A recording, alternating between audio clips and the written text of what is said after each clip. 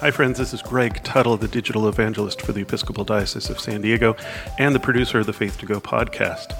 A lot of what we record doesn't make it onto our weekly episodes on Monday, so this little Friday snack is a gift from us to you. So this past Sunday was Palm Sunday, Passion Sunday, and we got a text from our friend in the interfaith clergy group that we're a part of. He said, "I'm coming tomorrow," and immediately we're both thinking to ourselves, this might not be the best Sunday to come, because the Passion Gospel, there's a long history with that.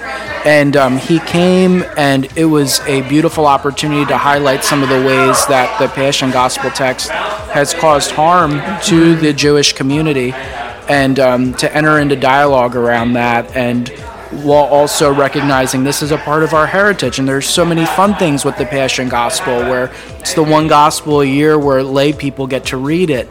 And so how do we think about interpreting this in kind of our interfaith, modern era? And it was just, I was so nervous, and yet it ended up becoming this really beautiful thing. And Reverend Jesse preached an incredible sermon too that really highlighted a lot of that. And it was great to hear from the rabbi where he said, "Thank you I felt seen, and it was hard emotionally, and I didn't know what I was walking into, but it was just incredible." So that was one way that I've seen God moving lately. That's a big one. And I love, as I was listening to you, I was thinking about that hope that lies in healing.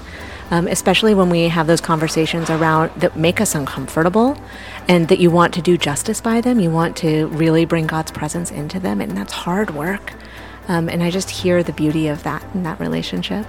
Yeah, it's tough being vulnerable. It's really tough, and I think that's what Lent kind of is all about. It's about, it's tough to talk about sin, and the church has been complicit in a lot of different things, but to also recognize that if we are vulnerable and get into those uncomfortable, tough conversations, there is healing on the other side. That's a beautiful point. Yeah.